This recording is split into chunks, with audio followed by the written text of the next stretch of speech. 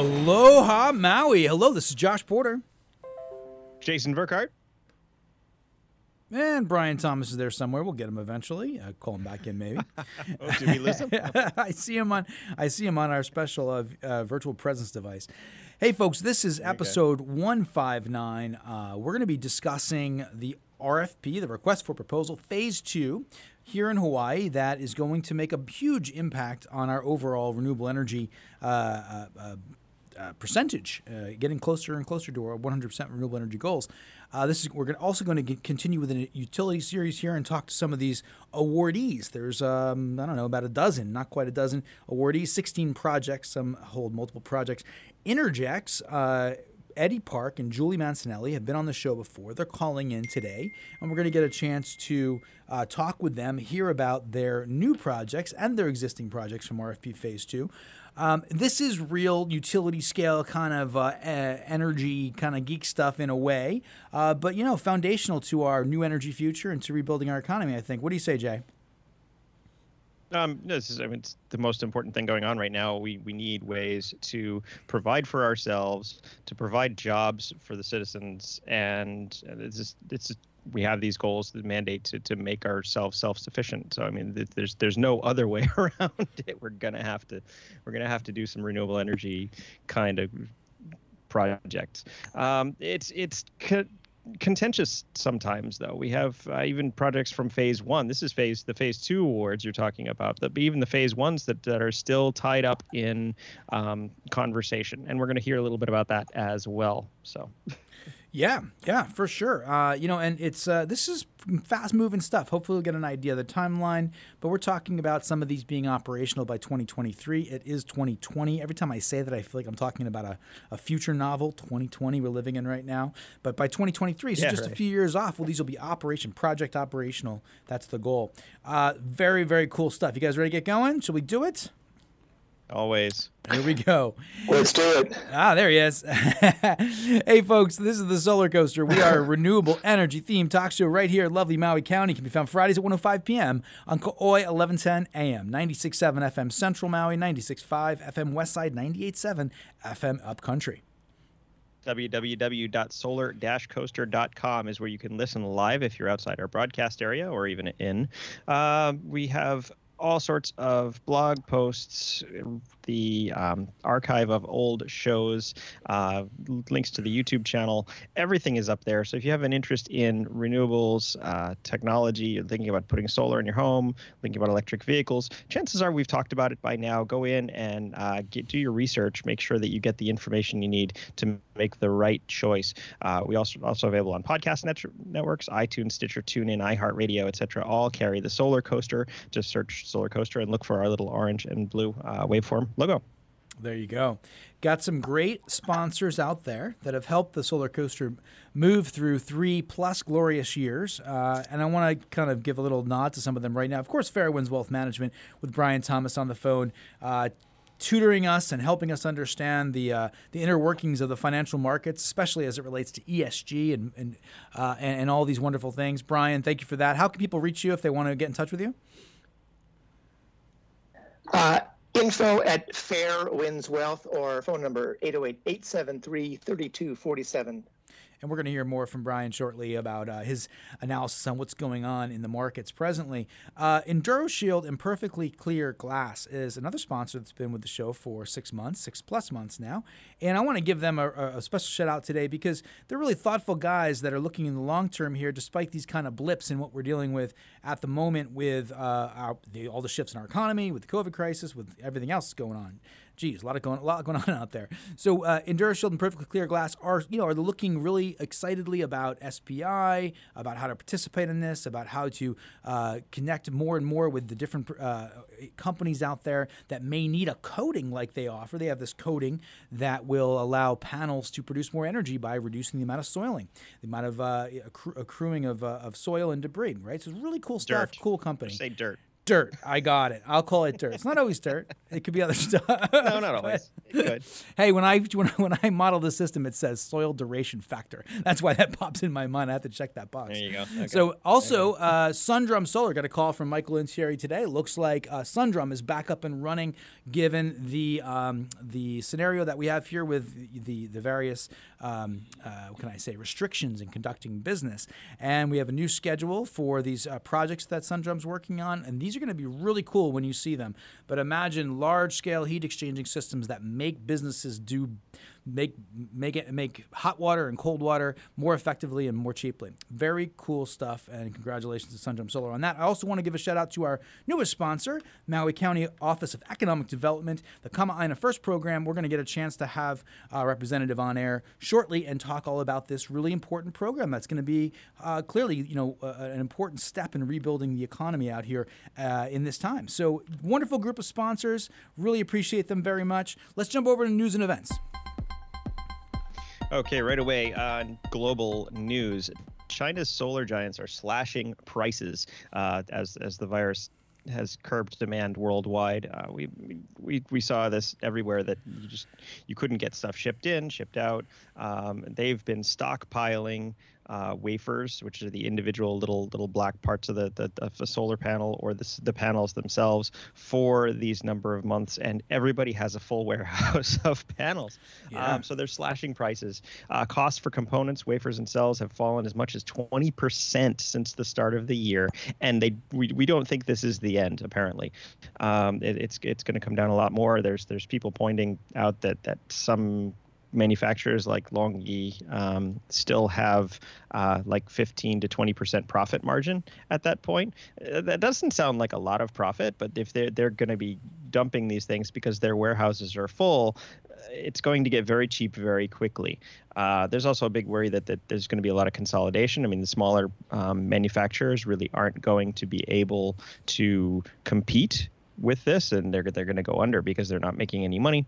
And finally, that would lead to consolidation. So the larger businesses would buy up their manufacturing capacity, as well as they're all adding their own. And some of even the larger manufacturers in China were considering, and still have plans on the books, to upgrade their manufacturing capacity up to 200% this year. Ooh. So all of that adds up to a significant drop in solar again, which is still just dropping every day. The prices keep getting cheaper every day. Yeah. So this is the actual components for solar panels and solar cells that we're talking about, and it's just going to get really, really cheap.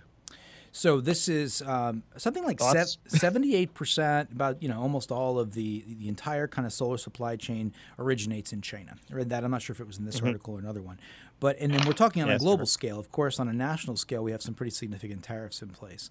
But yeah, it looks to me like we could see some major reduction in the cell costs at the utility scale level, right? And then you can say that, but a tariff is a percentage levied on the cost of the item, right? So it was 25%. Now it's what, 22, I think. It's already starting to scale down again. But it's in the 20% range. So it's 20% on top of whatever their cost, the cost to bring it in is, the price that they're paying. So if the cells have already dropped 20%, well, we're back pre-tariff pricing, right? Already. Yeah. So if it just knocks out the increase in the artificial increase we have with the tariffs, that's an interesting thought. Also, that consolidation, it looks like moving towards kind of higher end manufacturers. They may be able to win out in this. There's still room in there for them to make a buck, and so you could see some of these smaller ones go away, like you said. That's kind of interesting. And then also, is there going to be just an overall flooding of the market with these kind of other non-tier 1 products, ones that are out there that are super cheap? I mean, how cheap can it get? 0.25, like once it's like lower than a quarter, there's just some things that really start to happen. It's like cheaper than the manufacturing cost at the end of the day. So it'll be really interesting to see where this goes and how this impacts. We'll have to ask this to Innergex, see what they're seeing with product costs and what their opinions on how it affects the overall LCOE. Very cool, or very interesting, and also concerning to see that. What else you got, Jay? Well, staying with China for just a second, they've still been able to add 4 gigawatts since the since the beginning of the year, which is kind of surprising considering we were all supposedly in lockdown. But I guess, I mean, energy and construction projects were considered essential across the majority of the world, so they didn't really stop working. If you're out in a field and installing solar, it's not a high risk as I would think. So these chances are these projects have been going along, and we're expected to be pre-pandemic. We were supposed to install 120 gigawatt worldwide. That sounds right. I think that was the I think that was the number. But China has installed 4 gigawatt of solar across the first quarter, regardless of, and they've also actually been able to roll out some ultra high voltage lines because land is cheap in China, out in the western portion of the country where there's not a lot of population centers, but where they actually use it is along the East Coast, and that's where they need the energy the most. So they've been piping that energy in, and they have new high voltage lines to bring that in. So they're making significant inroads, whether or not they're locked down. Yeah, it's such a political time, right? It's like, well, China seems to be making advances around the world in different areas. They don't seem to be slowing down at all. And then, of course, solar is kind of one of those areas. I mean, they're still rocking and rolling with their deployments. They're also moving more towards the south in their actual siting of utility scale projects. So like Guangdong and these areas in the south where you have all that manufacturing, and they're doing systems closer to those sites. Which makes sense. You do want to have your generation close to manufacturing where we're going to consume it, right? Generation close to consumption is the perfect world. You don't have to pipe it around. There's no losses for long lines, etc. But at the same time, you need to balance those land costs. I guess with the solar itself coming down, you can maybe purchase a little more expensive land.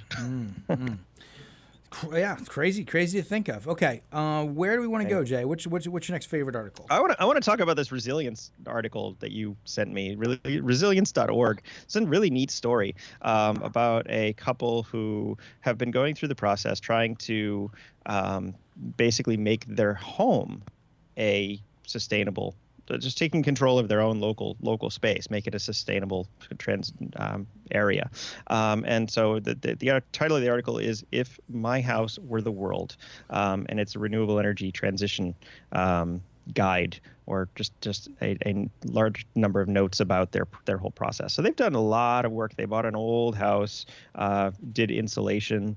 There's comments here on what was expensive, what worked, what didn't. But I found it really, really interesting. I haven't even finished the whole thing because it's quite long.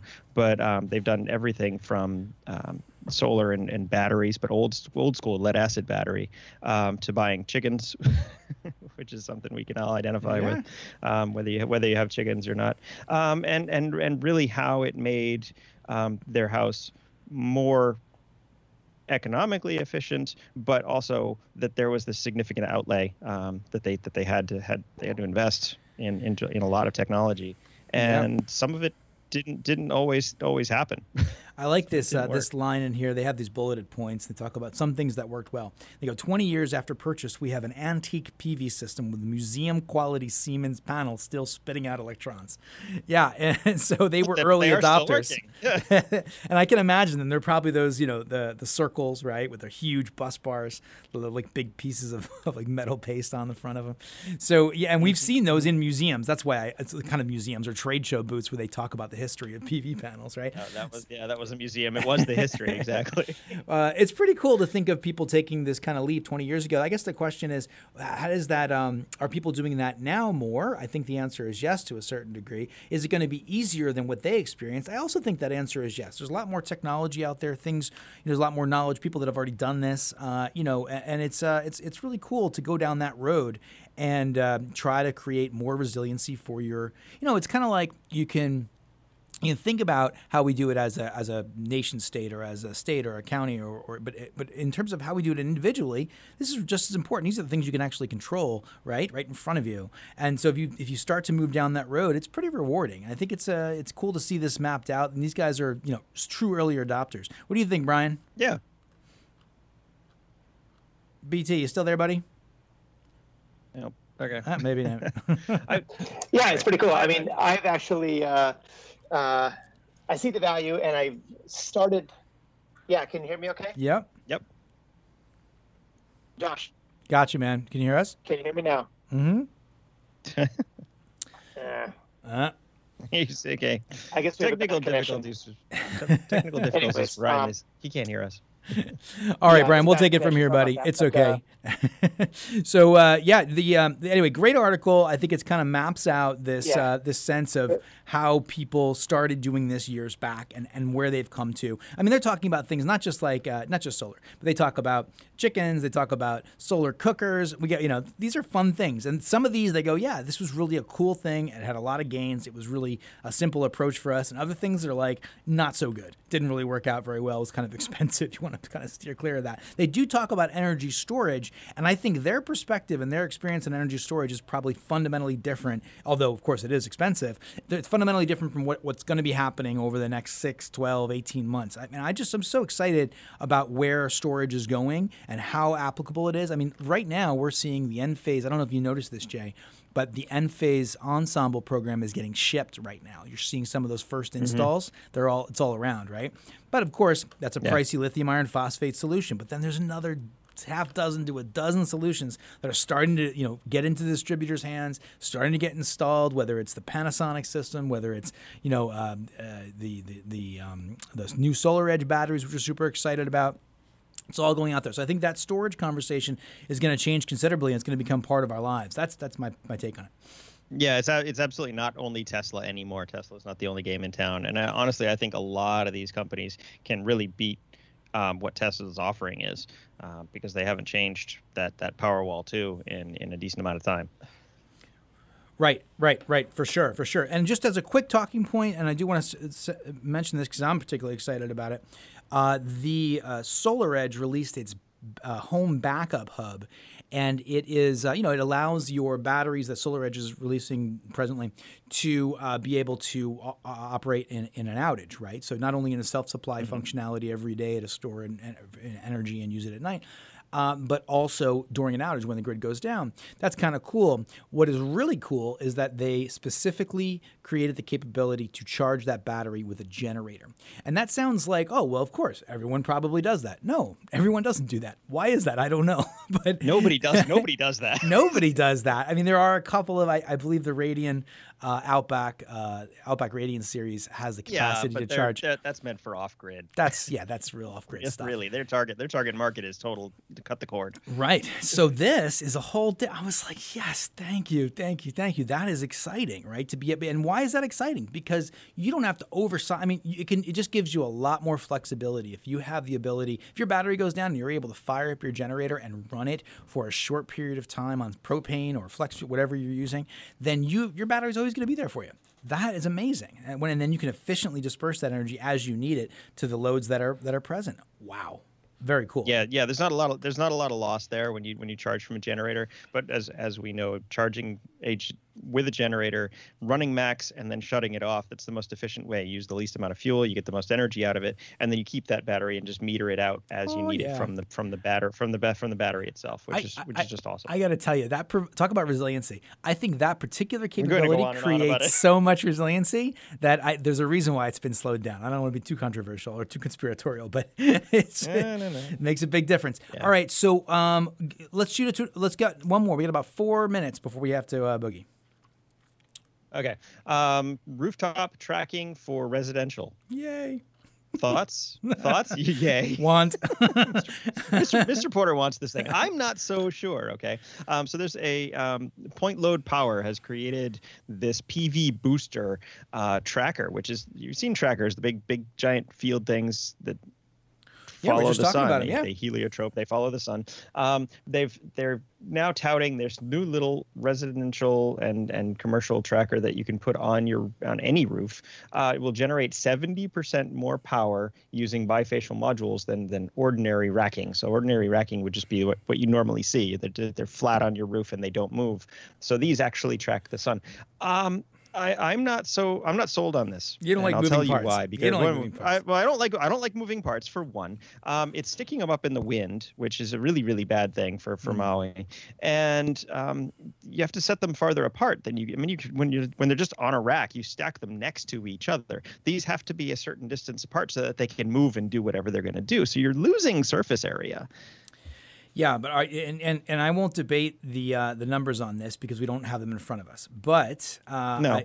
so for example, that I guess suppose that comparison would be at the new relatively inexpensive price of, let's say, conventional mono solar panels, would we get with that compared to the 70% gain of a dual axis bifacial tracking system, where's the overall levelized cost of energy? Which one is lower? And who knows? We'll find out, I suppose. Well, sorry, I don't know if you guys can hear me now. Can you hear me? Mm-hmm. Yes. Yep. Cool. Sorry about that other challenge there. But in the article, good. it says 70% more. It says 70% more energy means 70% more revenue, and that enables projects to use about half the number of modules and receive 40% greater return on investment. So it sounds like it may be cost feasible. Saw that. Yeah, it's here's the thing. Bifacials are more expensive, right? Than generally speaking. And you can see here when you look at the actual picture, it's a really jazzy little picture. It's like a tripod and some, and looks like there's a stabilizing bar and then two cross sections. And then you actually have a perimeter, a frame around that bifacial, which you don't typically need. So there's a lot of aluminum there, right? And then of course you have some motors and stuff in it. And then it's I really would like to see some real world tables, and I suppose testing this across the multiple samples, we're gonna start to see the value in this. But I do tend to agree with Jay that you're gonna be missing. A lot of these buildings, they need, when you put up a commercial project, it's limited by its roof space, right? So you put up to max roof fit, generally speaking, to be able to offset the power needs of the building. So would that sacrifice in space, would those gains really pan out? Who knows? I mean, it's a great, exciting idea, but who knows? And the very last line says, with the price of solar modules so cheap, does it make sense to optimize for their usage by adding moving parts? So. Yeah, and this is a long-term play, right? We'll get a chance to talk to some utility scale providers now that work with this technology on a larger level. But it has to work over the long term. And if systems go out, then what are you losing? Now, what's interesting about this is that if one goes out, you're losing one panel. It's kind of like the microinverter play, right? Well, you only lose in one module, then you'll be able to fix it in time. So that's kind of interesting. I don't know. I do like the notion of it just. In general, the notion of being able to optimize the generation capability of a panel. Do you break it down? You look at like single axis, that provides a certain gain. You look at dual axis, that provides another gain. Then you look at bifacial integrated to that, then it provides even another level of gain. So that's where they get that 70% figure from. That's the most I've ever heard, though. So, we'll just have to see. I'll also have what's the color of that roof behind it, to get that reflectivity. It's a piece of that puzzle, too. All righty, Jay, we got time for one more, I think, before we head out. Do we still want to talk about tracking? Because single axis tracking is now the cheapest. You talk about levelized cost of energy, the cheapest across 93.1% of the entire world. Yeah. It's the cheapest way to make energy now. So that's, we keep talking about it, how solar is getting cheaper than oil and natural gas. Well, now this is just the cheapest way to make energy across 90+% of the world. So that's kind of impressive. And it's getting cheaper. It is impressive, and they talk specifically about single axis, right? So they're saying in this article, This is a PV Magazine article from just recently, from today, and they talk about single axis tracking being the lowest LCOE, so 93.1% of the world's land area. So I guess that doesn't include dual axis tracking. So the additional technology for that, or whatever the costs are, that doesn't kind of qualify to be the lowest. But this is more effective and produces a lower cost of energy than static mono panels or even single-axis mono panels. So they've kind of just created some delineation there. 93.1% of the world's land area. The questions I have, and we're going to ask Eddie and Julia in a moment, I think, is does that qualify in a place like Maui? As you get closer to the equator, does that single-axis, does that tracking, does the bifaciality, does that help us here? Because we have so much sun already. And I think we'll learn very, very shortly the answer to that question. Very cool. Very cool. Let's head over to our commercials. Come right back with Eddie and Julia from Innergex. Kama'aina First is an exciting new program supported by the County of Maui Office of Economic Development to bring our local community together during this difficult time for businesses. To see all of the Maui County special offers, visit kama'ainafirst.com. Or if you're a local business owner, then share your great offer for free. Visit kama'ainafirst.com for a participant registration form and join the Kama'aina First Facebook group to stay connected. Kama'aina First. Locals supporting locals. EnduroShield glass protection is the cost-effective way to help protect your PV investment, reduce cleaning needs, and help maximize power production. EnduroShield prevents etching, helps reduce soiling and debris buildup. At only 2 molecules thick, EnduroShield is optically clear, UV transparent. A one-time application provides up to 10 years of durability. To learn more about the coating, visit EnduroShield.com/solar. You can request factory application or on-site by certified technicians like the team at Perfectly Clear in Hawaii, and for on-site applications in Western U.S., visit perfectlyclear.glass or call Gary at 808-280-9422. That's 808-280-9422. Sundrum Solar is the manufacturer of a revolutionary thermal collector that fits on the underside of your standard PV panel to maximize energy capture per square foot. The Sundrum Solar Hybrid PVT system, combined photovoltaic and thermal, holds the world record for peak efficiency, capturing an astounding 86% usable energy. Learn how Sundrum Solar vastly improves electric, heating, and cooling economics at sundrumsolar.com. Pantech Design is ushering the world into a new age of home energy automation through the convergence of smart home technologies and renewable energy management. Unifying solar energy production, intelligent energy storage, and smart breaker technologies with smart home devices, Pantech Design's complete home energy automation suite incorporates unprecedented control of lighting, shades, climate, security, hot water, electric vehicle charging, and many other systems. Contact Pantech today at pantechdesign.com. All right, those were our wonderful sponsors. Thanks so much for helping keep the SolarCoaster on the tracks for 159 episodes today. That is not something I necessarily thought we would see, so I'm pretty stoked. Thank you, guys. We are here with Eddie and Julia from Innergex. Really great to have you on board. Can you guys hear us okay? Yes, I can. Cool. Yeah, Julia, you there too? I'm here. Hi, guys. All right. Well, welcome to the SolarCoaster. What is this, your third show, fourth show? You guys have been around quite a bit. losing track here now. Yeah, really. You guys are regular contributors. Well, thank you for agreeing to join us today, and so we can hear a little bit about the things that are happening with Innergex. And I understand that you are, I guess, congrats are due because you are one of the awardees of RFP Phase 2. Yeah, man, it's wonderful to hear that. Oh, aloha, Josh and Jay. It's always a pleasure to talk with you guys, and these are certainly exciting times, I think, in the state, and we're excited and humbled to be part of this transition, towards 100% renewables, and this next set of projects this is a massive undertaking, and again, just really excited about that. It sure is. It sure is. Well, maybe you guys, of course, we know all about you, but it'd be great for our listeners to kind of get a recap. So could you tell us a little bit about Innergex, a little bit about yourselves, and kind of how you find yourself in this place? Yeah, on that, maybe Julia, go ahead, go for it. Yeah, so for those that don't know, Innergex Renewable Energy is a renewable energy company. We solely do renewables, wind, solar, hydro. We operate around the world in Canada, France, Chile, and the U.S. And we've got over 68 projects in operations right now, a couple under construction and a whole bunch under development. And yeah, just to echo Eddie's sentiments, we're really excited to be a part of the second phase of the projects here in Hawaii, and just really continuing to help bring, environmental sustainability to where we're working and the communities that we're looking to become embedded in as long-term members, and really excited. Nice.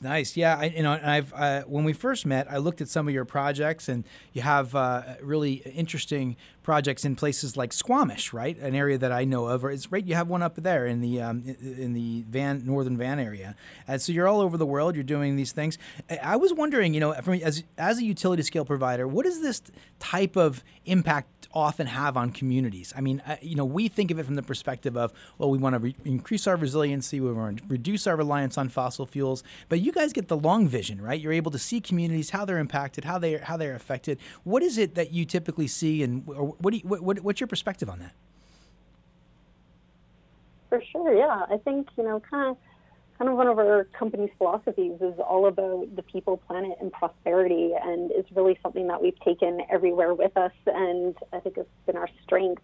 The communities, obviously they get the initial benefits of environmental sustainability, reduction in greenhouse gases, not relying on fossil fuels and dirty power to generate their communities.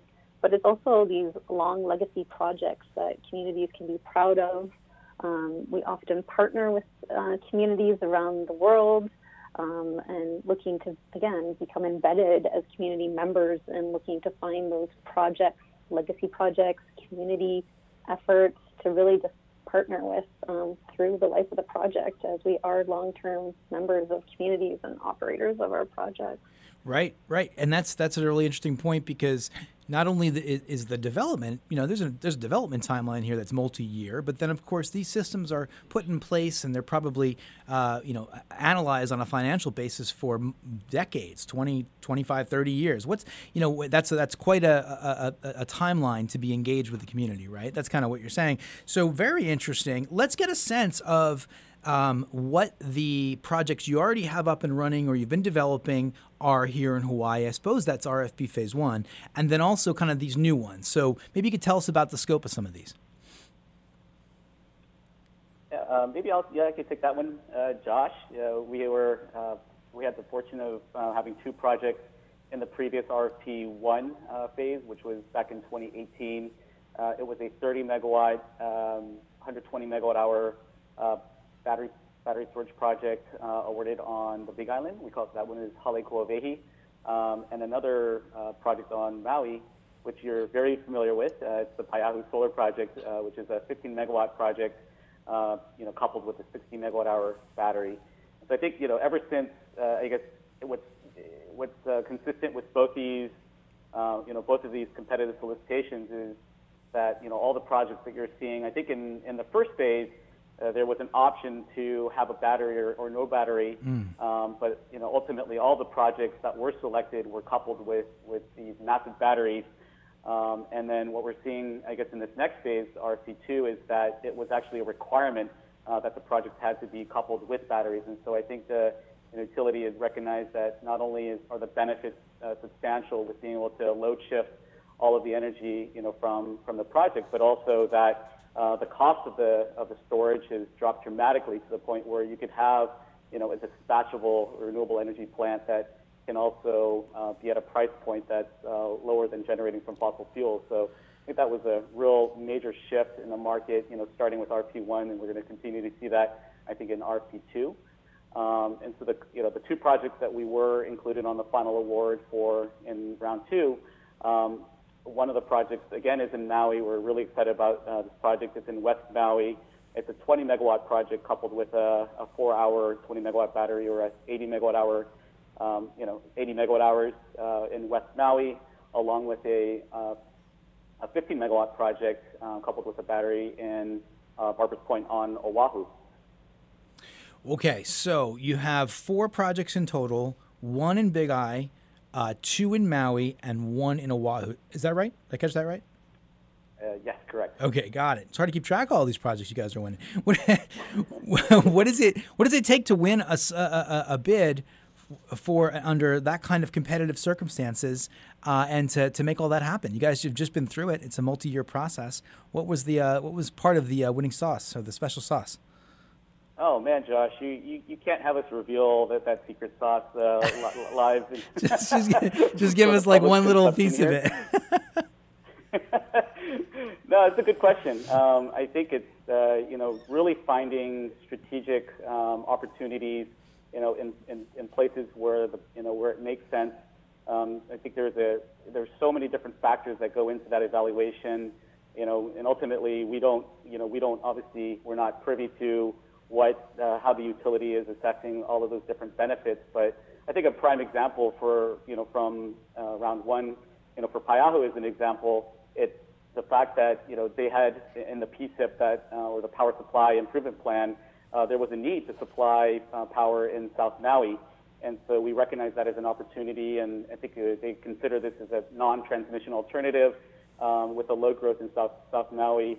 We saw that. We had approached Ulapaloko Ranch, and there was a substation, the Oahu substation, which allowed for, again, without major infrastructure and involved for transmission, the ability to inject power into the grid without having those major transmission upgrades. So we saw that as a real strategic, I guess, opportunity, and to work on a project that made sense from that standpoint. And so there's so many different factors that go into it. I think as far as one of the big emphases in this round was really around the community outreach. I think there's a recognition that as the island goes to 100% renewable energy, this is all fantastic, but this is also this is certainly from a community standpoint, making sure that folks are aware of what's going on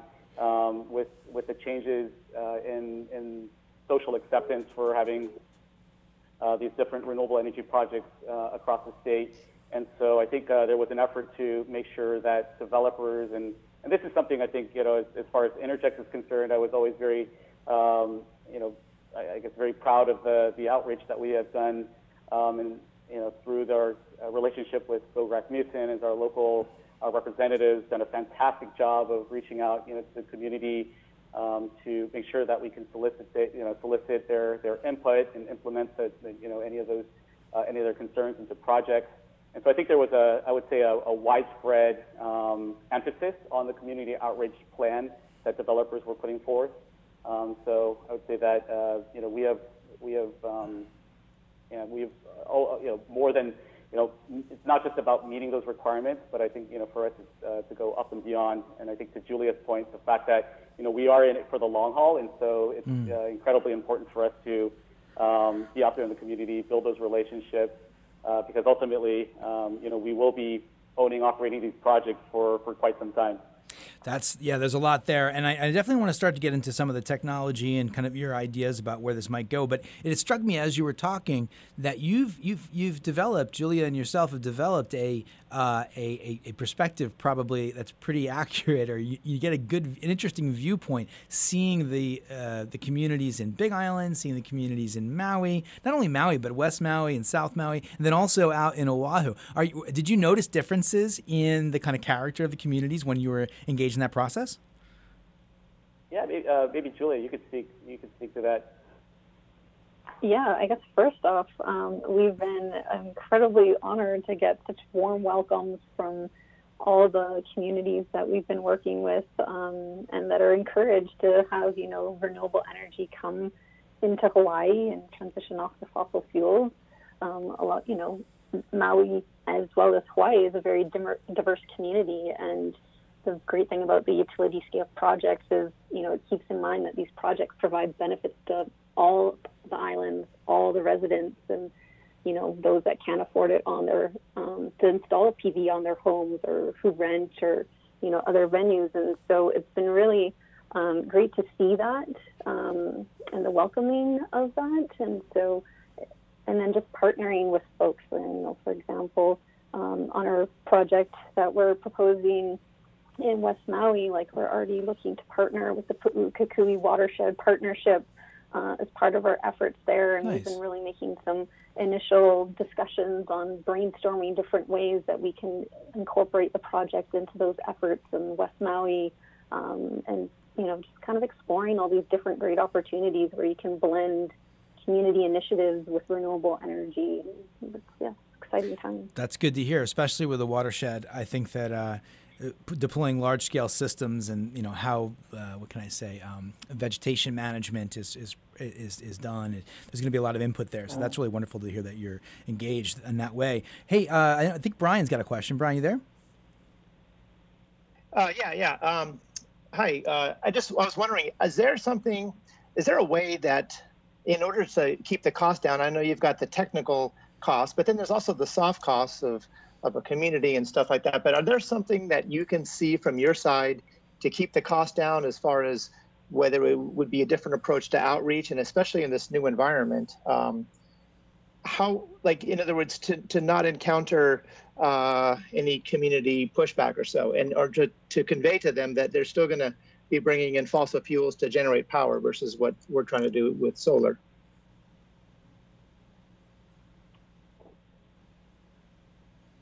Does that make sense? That's an interesting question. Yeah, no, that's a very interesting question. I don't know if I have the right answer to that.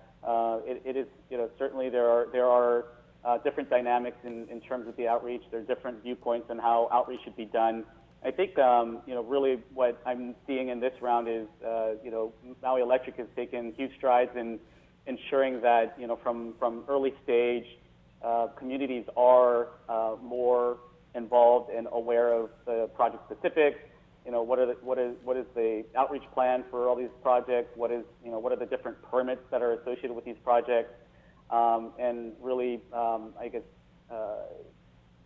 advocating for developers, sharing this information on our website.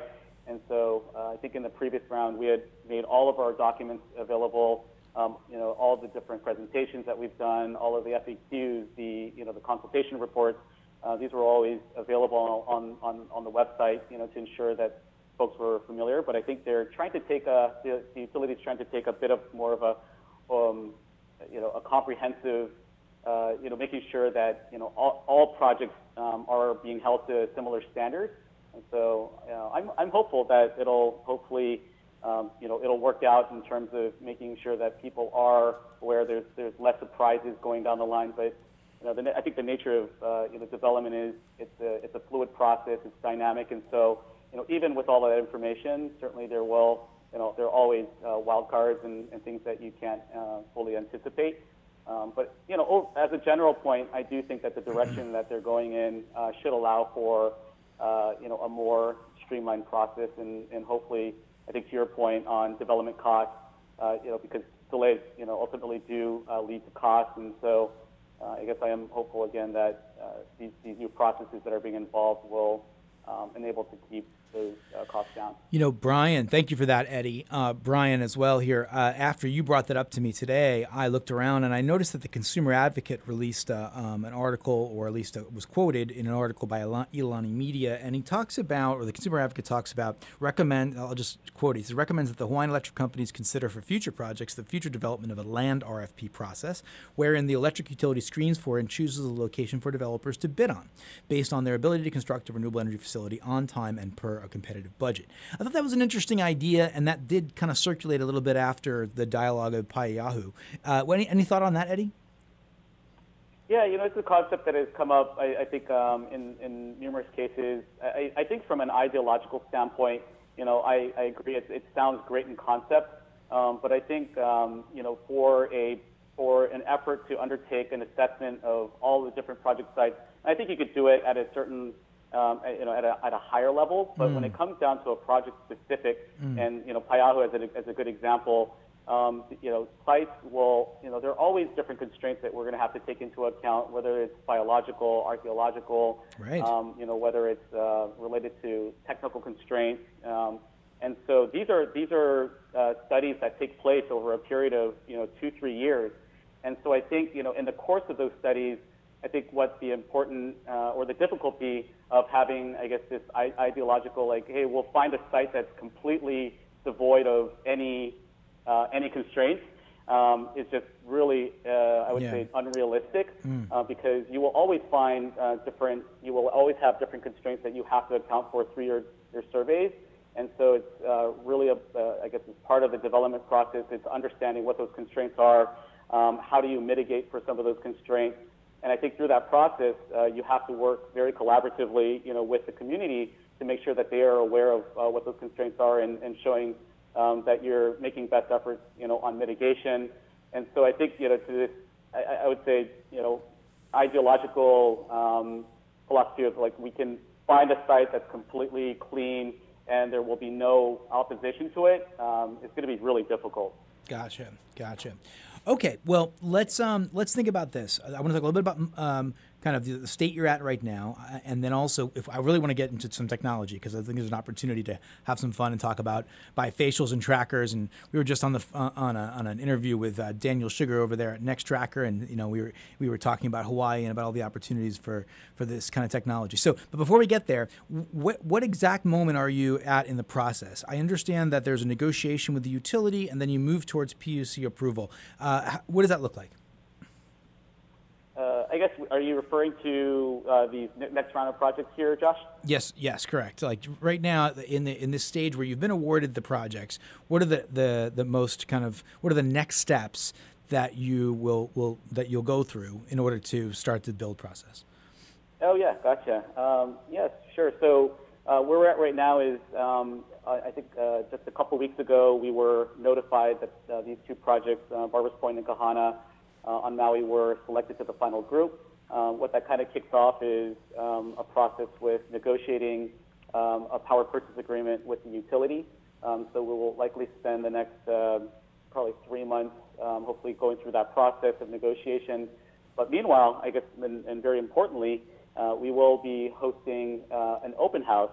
And so in this COVID world of ours, most folks have been going towards virtual meetings, and so we will also be hosting a virtual open house, which it would be fantastic, Josh, if you could join that, and you as well, Jay. Of course. So we're targeting July 7th to host that, and we'll certainly share more information with you. Sounds great.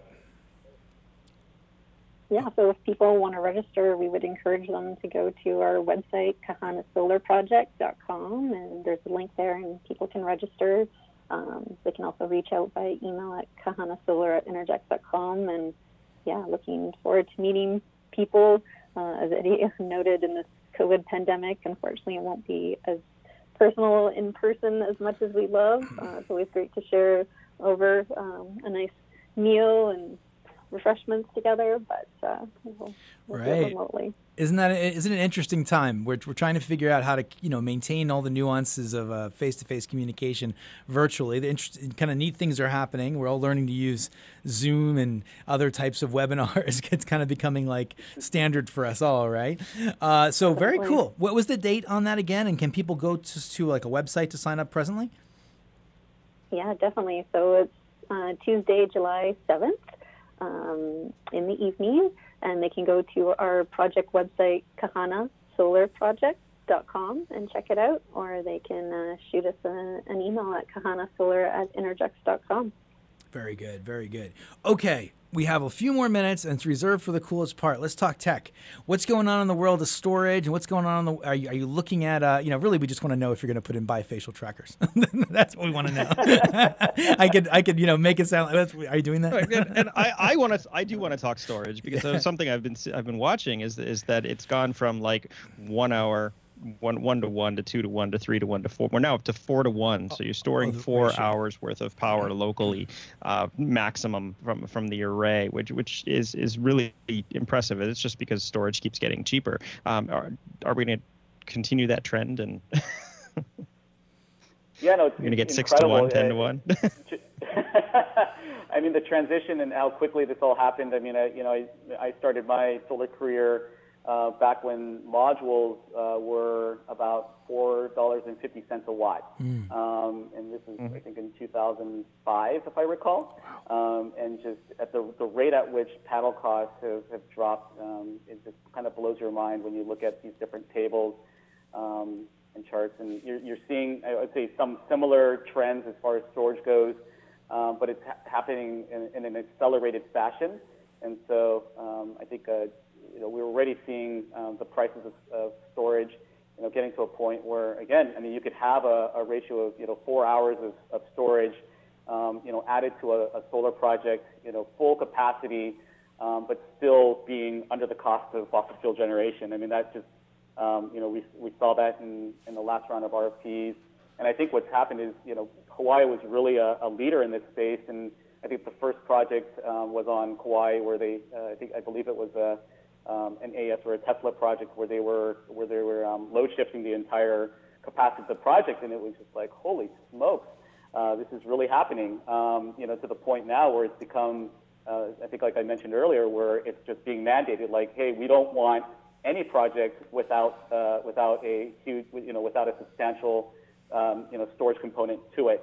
And so I think, we were seeing that, 2 years ago with projects in Hawaii, whereas most of the projects on the mainland were, much smaller, 30-minute, 1 hour, primarily focused on things like ancillary services or frequency regulation, to a point now where even projects you're seeing on the mainland, the amount, the sheer quantity of storage that's being added to these projects is phenomenal. And so you're seeing this just across the board, where I think there were some recent solicitations in the West where projects were being paired again with 4 hours, 5 hours of the full capacity of the project. So I think it's a trend that we're going to continue to see.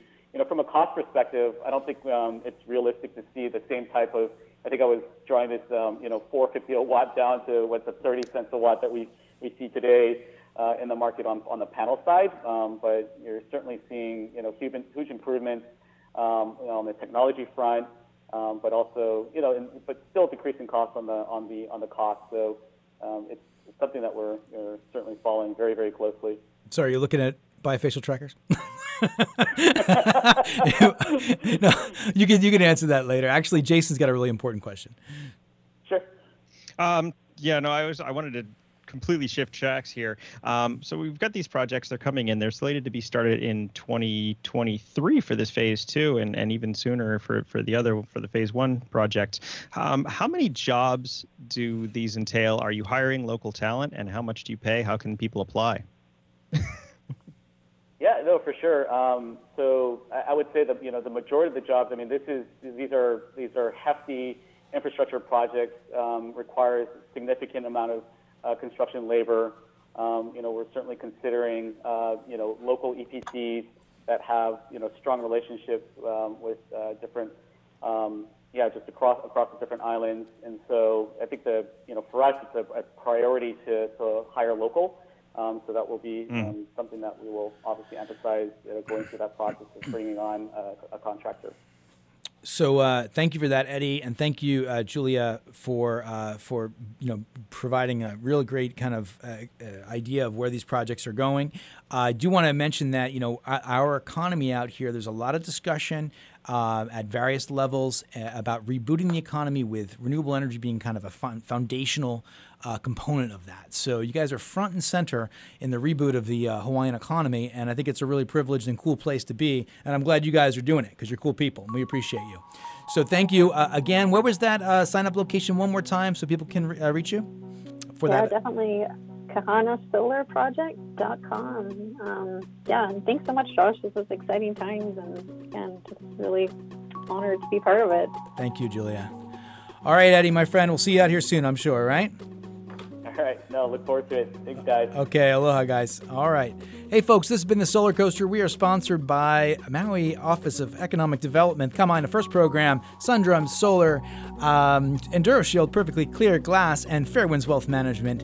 As always, thank you very much for a great show. Have a wonderful weekend, and aloha Friday.